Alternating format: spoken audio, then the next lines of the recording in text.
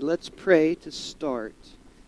Lord Jesus, we thank you for this opportunity to gather together. We ask that your Holy Spirit would be among us, God, that you would work in and through us, that you would reveal what your word says and how it is to be applied in our lives. Lord, we thank you for your sacrifice for us, and we so much celebrate the victory that we gain from what you've done for us, not because of what we've done, but because of what you have done, God, though we make mistakes, Lord, and God, that we can take you seriously and that we can also gain in the victory because of you. Lord Jesus, we ask that this would all be in your hands today. In Jesus' name, amen. Today, we are going through Nehemiah chapter 3. We are working together today. Nehemiah has been a great book. I have had so much fun studying through this Old Testament history book that we find earlier on in the Bible. Why have I chosen to do Nehemiah, the book of Nehemiah? Well, the answer to that is that this year, the church, we are building. The book of Nehemiah, they are building. In Nehemiah, they're building back Jerusalem. Jerusalem was torn down, was attacked, was spread out, and so they had to build that. And this year, our church body here in Colony, Kansas, we are building. We're building leaders. We're building community connections. We're building new facilities. And we are building our marriages. So let's do a brief review of our chapters that we've already studied in Nehemiah. Chapter 1, 2 weeks ago, we discussed action, how to act. The first letter of act was acknowledge reality. The second letter, confess. Confess, or to take responsibility for our shortcomings, for our sins, for our mistakes, and then to take it to the Lord in prayer. Be always praying to God. And then chapter 2, last week, we discussed making our move.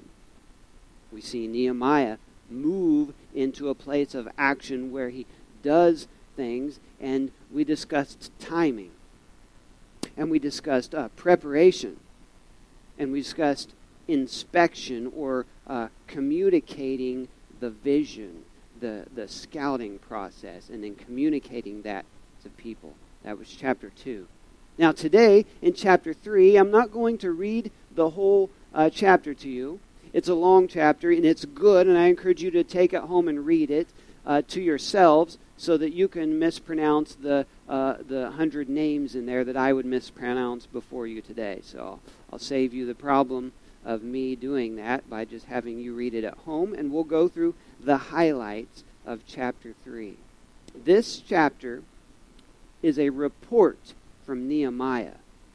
It's a report that he wrote after he built, or I say he, after the building of Jerusalem, after putting the walls back together, and after the folks there that were rallied by Nehemiah finished that. He wrote this report, and it shows us, as we read it, that in the words of Wiersbe, who is one of my favorite commentators, in his words, when it comes to working for the Lord, there is no place for spectators or self-appointed advisors and critics, but there's always room for workers. Matthew chapter 9, verse 35 through 38. Jesus traveled through all the towns and villages of that area, teaching in the synagogues and announcing the good news about the kingdom. And he healed every kind of disease and illness. When he saw the crowds, he had compassion on them because they were confused and helpless, like sheep without a shepherd. He said to his disciples, "The harvest is great, but the workers are few. So pray to the Lord who is in charge of the harvest and ask him to send more workers into his fields."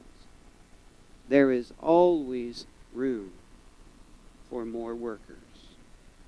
Now, there are a lot of things in life that seem impossible. You think back through your life, maybe this week, and think about those impossible things that you had to deal with. And, I could name some, like pulling out of debt. Sometimes that feels impossible. Or how about pulling out of depression? That can seem impossible. Maybe for you it's mending a broken relationship.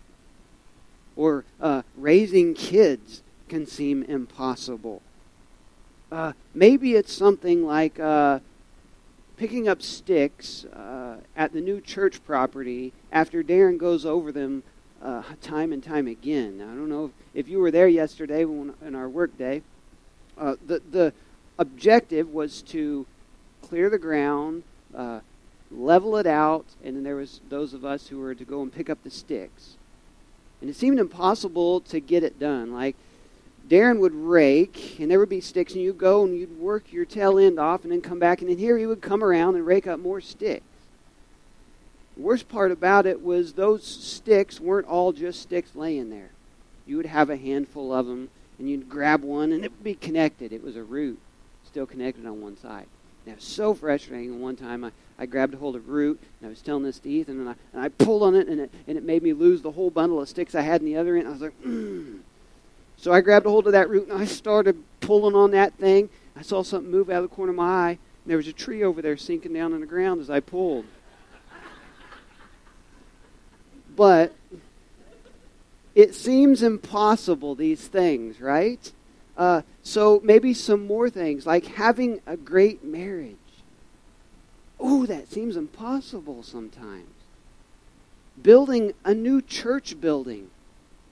Overwhelming. Impossible. How are we ever going to get everything figured out? How are we ever going to get the finances? How are we ever going to come to a decision on how this is built and how that's done? Seems impossible. How about being a good follower of Jesus? Like Jake said, every week you got these things and you think, boy, I shouldn't have done that.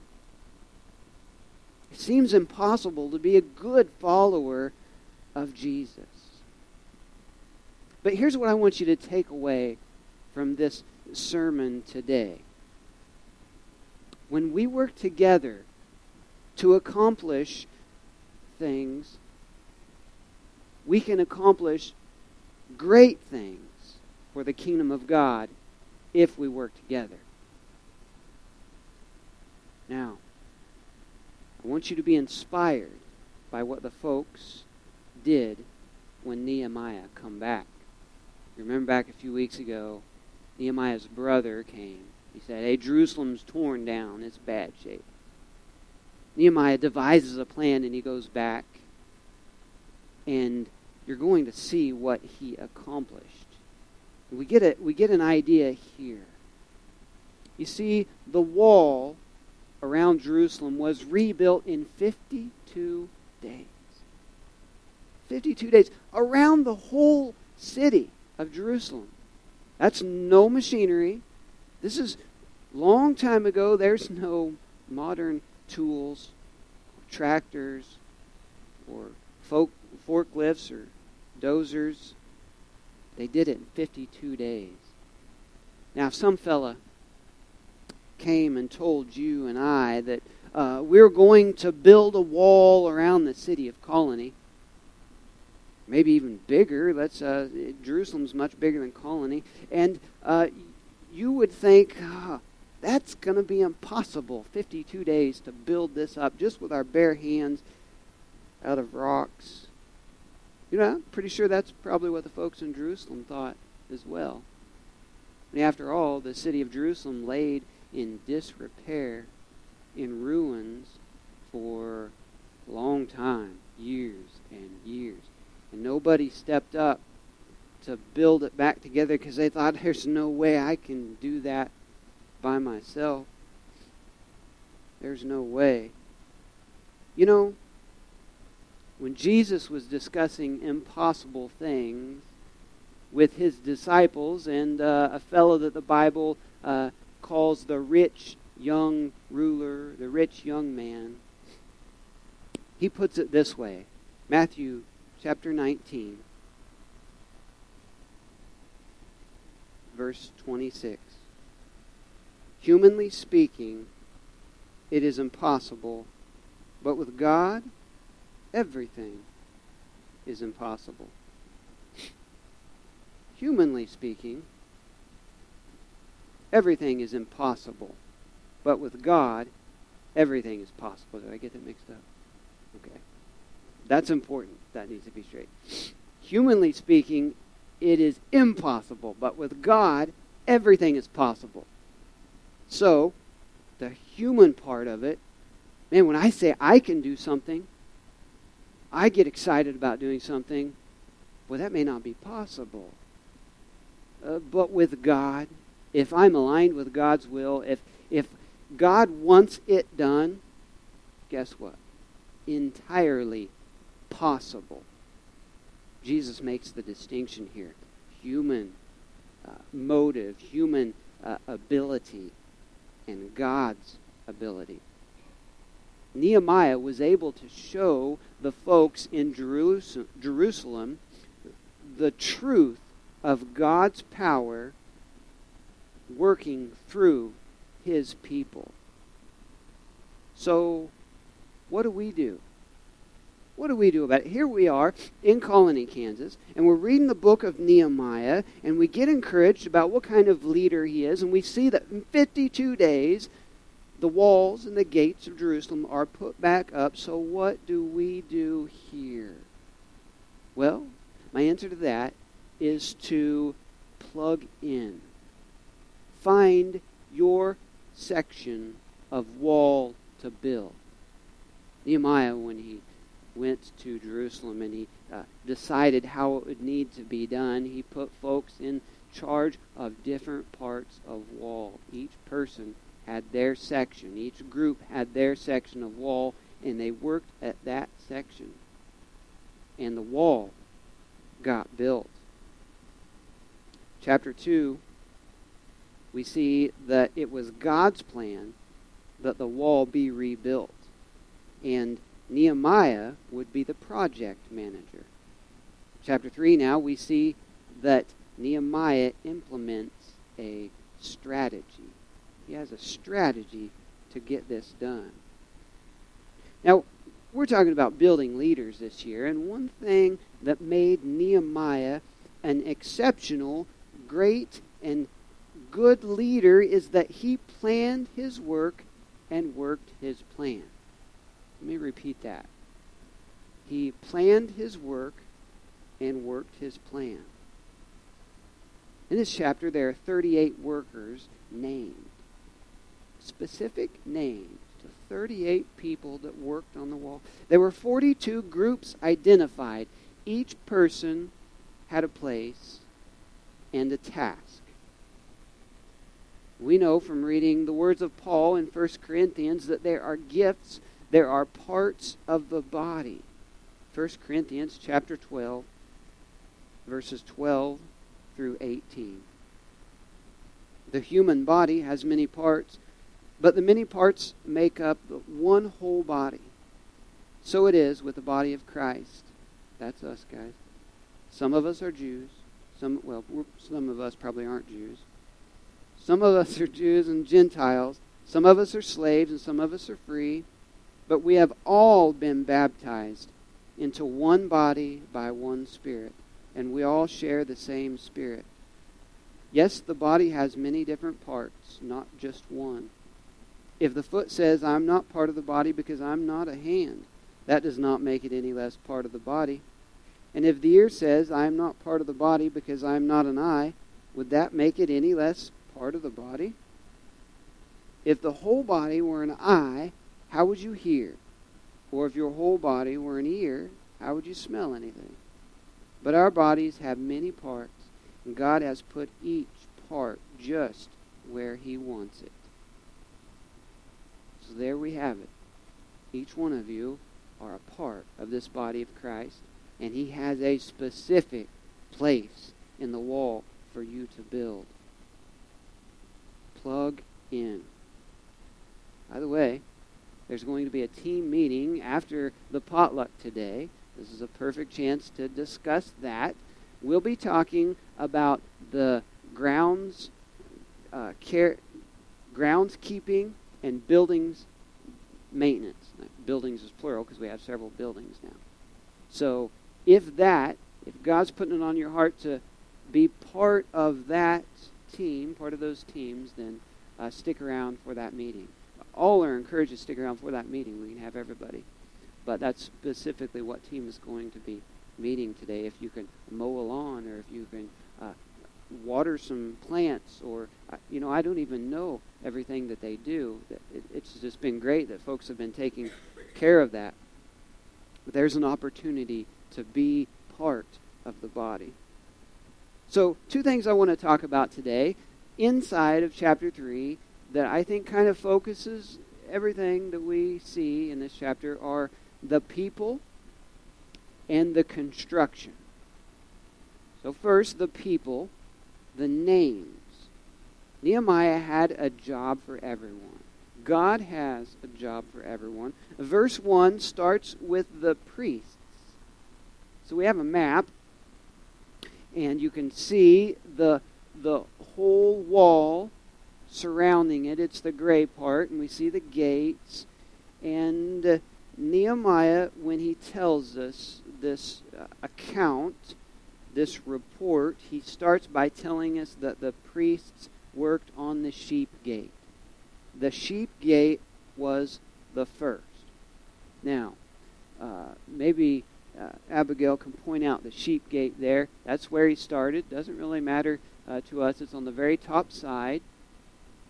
The thing that matters is that the sheep gate was the gate where the sacrifices came in for God. This gate was cared for and center to the priests, to the church of the day, to the religious focus. They prioritized their worship. And Nehemiah respected this, and respecting the priests, and he paired the person to their passion. Of course, the priests are going to want to work on this gate. This is their deal. This is how they take care of the city. So he put him in charge of it. The church in the community should be the center of the community. Change in a town should happen from the church. And we've gotten away from that. Churches seem to be smaller, and the change comes from things like the government or the finances, whatever the cash flow comes in. But the heart should be God's heart. God's people, the body of Christ. We operate called the church, the people. And that's where the center should be coming from. Nehemiah starts by telling us the priests got down on their hands and knees and started to rebuild the sheep gate where the sacrifices came in. In verse 5, we see people from Tekoa. And these people, the leaders of this people, they were influenced by Geshem. Now, remember last week, there was 3 bad guys. And I put pictures of the bad guys up there. And one of those bad guys was named Geshem. And he influenced these leaders. Because, boy, they did not want to work. They thought, we're leaders. We're too good to build things, to do manual labor. But check this example out. Paul, the Apostle Paul, who wrote a good portion of our Bible, he was a tent maker. And then Jesus was a carpenter. Both men that we would consider, well, of course, Paul, we would consider him to be on the spiritual well-being chart up here, and in Jesus we can't even rate him because, well, he's who we're spiritual to. And so they were willing to do the physical labor. It was important, but the folks from Tekoa, the leaders, they were the type of self-appointed leaders. We're too good for that. We're exempt from working, so they thought. This isn't Nehemiah's plan. It isn't God's plan. Then in verse 8, we see the merchants, the opposites of what we see from the Tekoa leaders. The merchants were also being involved in the building. The scripture names a goldsmith. Now, of all the high-class folks, the guy who deals in gold is probably along the top there, and he's helping out build the wall. And then we see a person who makes a perfume. He's there working as well. Perfume now today is maybe not that big of a deal, but back then perfume was almost like gold. It was a big deal. And these folks are working with the rest of them. A good example for us. They're willing to pitch in. They were skilled specialists. They had their trade, but they were still willing to work together to accomplish the greater task for God. Verse 12 tells us that there were daughters working on it. Listen, women are valued in the Scripture, and they're included in God's kingdom. They're recognized in this Old Testament Scripture for their service. Anyone who tells you that the Bible is anti-female doesn't know what it says. The Scripture is saying, look, the young women, the daughters, they're working to help build the kingdom of God, to help build the wall of Jerusalem, and they're working under the service, under the supervision, rather, of Nehemiah. They didn't have to be on top. Nobody does. Nehemiah was instructing them, and there were folks to listen to him. Nehemiah was listening to God. Verse 20 tells us about zealots. These guys, the zealots, they went above and beyond. You know, some people just work harder. These are the kind of people that you don't always want to work with because they're working way past time to stop working, and they make you look bad if you're not that hard of a worker. You're like, come on, I want to go home, but you keep working, so I feel like I need to keep working. They zealously work. You know, the word for zealous in our Scripture, it means to be earnest, or to burn, or to glow. Ecclesiastes chapter 9 says, whatever you do, do it well. They're not just satisfied with quitting at quitting time. They're not just satisfied with doing it a little bit or kind of good. It has to be done good. And they stay there and do the extra mile. Listen, these folks came from out of town to Jerusalem to do this missions trip to rebuild the wall. They were there for a certain amount of time. They got done with the part that they were working on. They said, okay, what's next? We're done with ours. Let's build more. And they continued to work, and they built more wall on top of their gate, above and beyond. Just not satisfied with quitting time. You know, there are also district leaders that this chapter tells us about. The leaders that were already leaders in Jerusalem, and Nehemiah tapped into them and used them. We're talking mayors, governors. That's what it's going to be like in our day. These public service folks, and they were involved in God's plan in the rebuilding of Jerusalem. We need godly people in government positions. Oh, we do. We would all agree that our culture is broken down. We're going to rebuild our culture, and we need to be building leaders that will serve in public office. Places like school boards, city councils, sheriffs. We need to be a factory producing Nehemiahs to send out to these places, start changing our community little bit by little bit. This project of rebuilding the wall, it was finished because the folks obeyed the same leader. They kept their eyes on the same goal, and they worked together for the glory of God. They didn't become distracted. You know, Philippians chapter 3, verse 13, we hear the idea that this one thing I do, I have not achieved it, but I focus on this one thing, Paul says.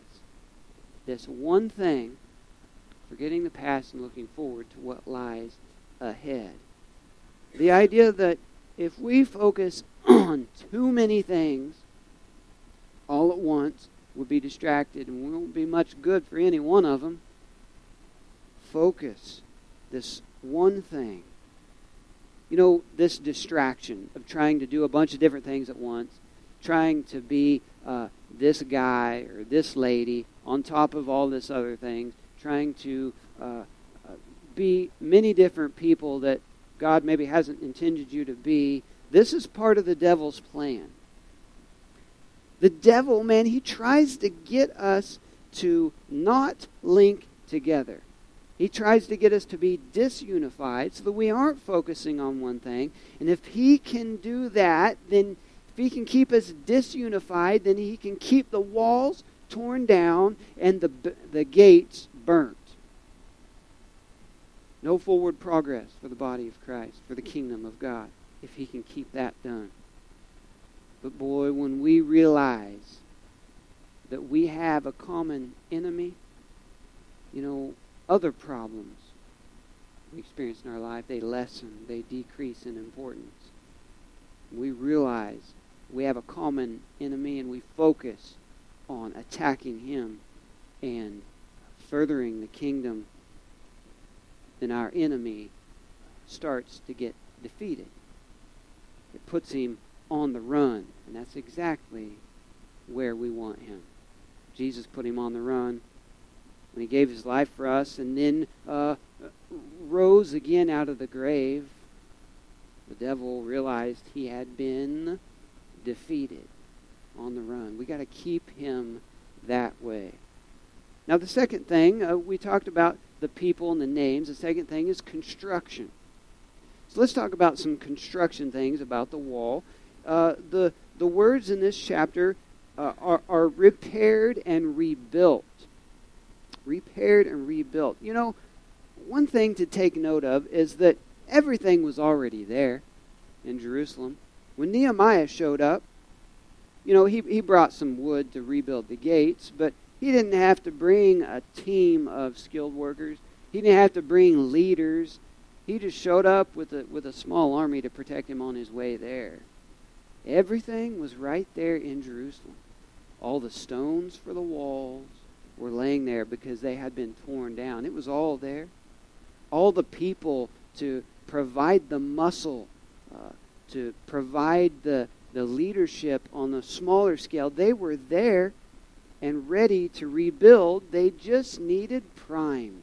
They just needed shown how. We often search long and hard, looking for just that new idea that we think will be the key to making our lives better. We look for just the little cheat to make things good, when really the stones to put our life back together are already there. The whole time they've been there. It's the same with the church. Our church today is built out of the same thing that it was 1,000 years ago, 2,000 years ago. Same thing. And that's you guys. That's hope. That's faith. Hope and faith that we, as God's children, have in his word.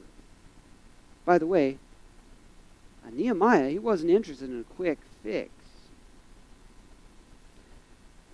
He didn't want them to pile some stones up, to smear on some plaster and whitewash it and then call it good. check out this picture that I have of Jerusalem wall. Now, this is probably updated a little bit from what it would have been, but it is the Jerusalem wall. And this is the kind of wall that we are looking at. This one's very old, more than 1,000 years ago, probably. The bottom portion of it would have been the same. I got to see this wall in person, and that wall gives you a perspective of what they were doing with their hands. Now, you couldn't just pile up some stones, smear plaster on it, be done. This wall is a serious deal. There needs to be some thought, some consideration put into this. They wanted strong wall. They were doing it for God, for country, for family. You know, interesting enough is when Nehemiah put them in charge of building this wall, he would put the person who lived closest to the wall in charge of that. Now that makes sense. If you were living in a town and your family lived right there and you were going to build this wall that was right next to your house, boy, you would do it right. Because there was enemies and they would be attacking you, and you wouldn't want your family to be the first to be attacked. Nehemiah knew what he was doing. What are the walls in your life that need to be rebuilt to protect you and your family, to protect our body of Christ here, our culture? And how much does it mean to you? These folks, when they worked together. Teamwork. They worked near their house to build the wall or the gate near their house. There could be the sharing of meals in their houses right next to the place where they were working. They weren't interested in a quick fix. Neither are we.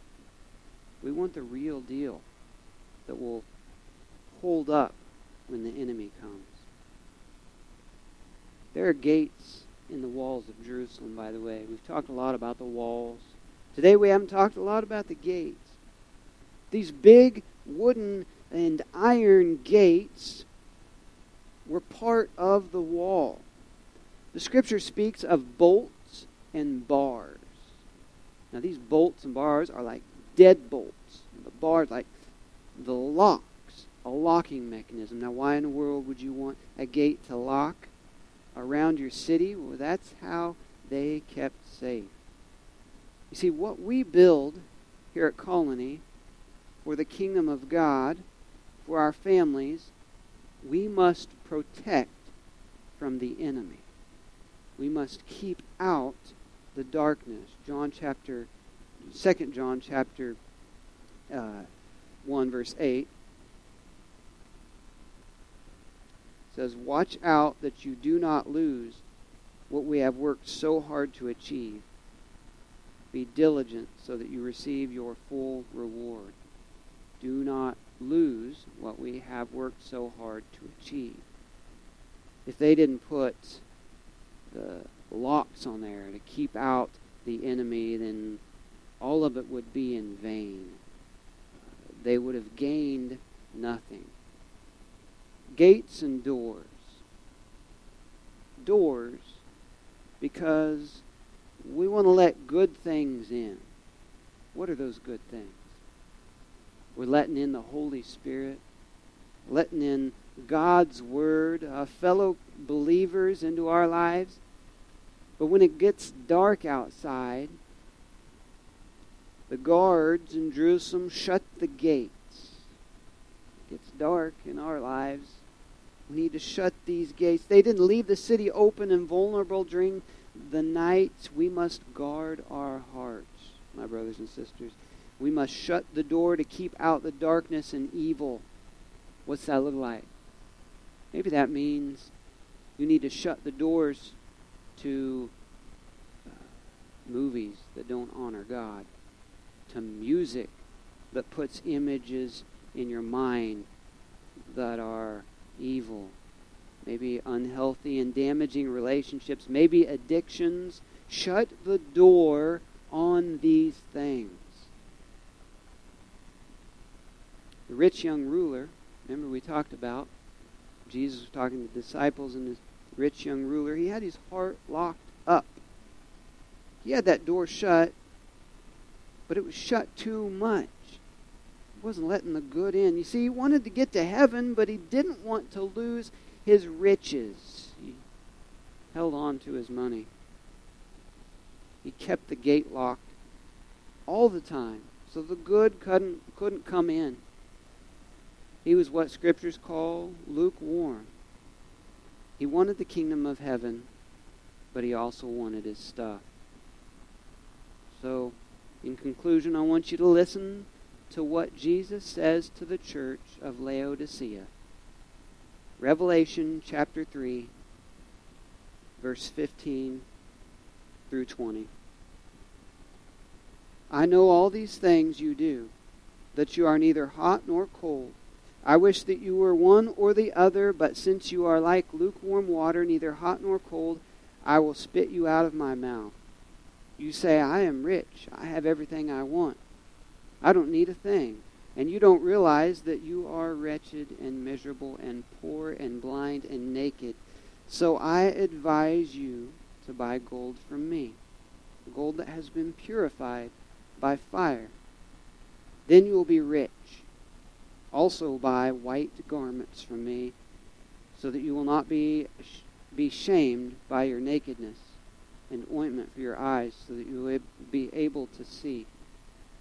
I correct and discipline everyone I love, so be diligent and turn from your indifference. Look, I stand at the door and knock. If you hear my voice and open the door, I will come in, and we will share a meal together as friends. I must remind you that these are the words of our Savior Jesus.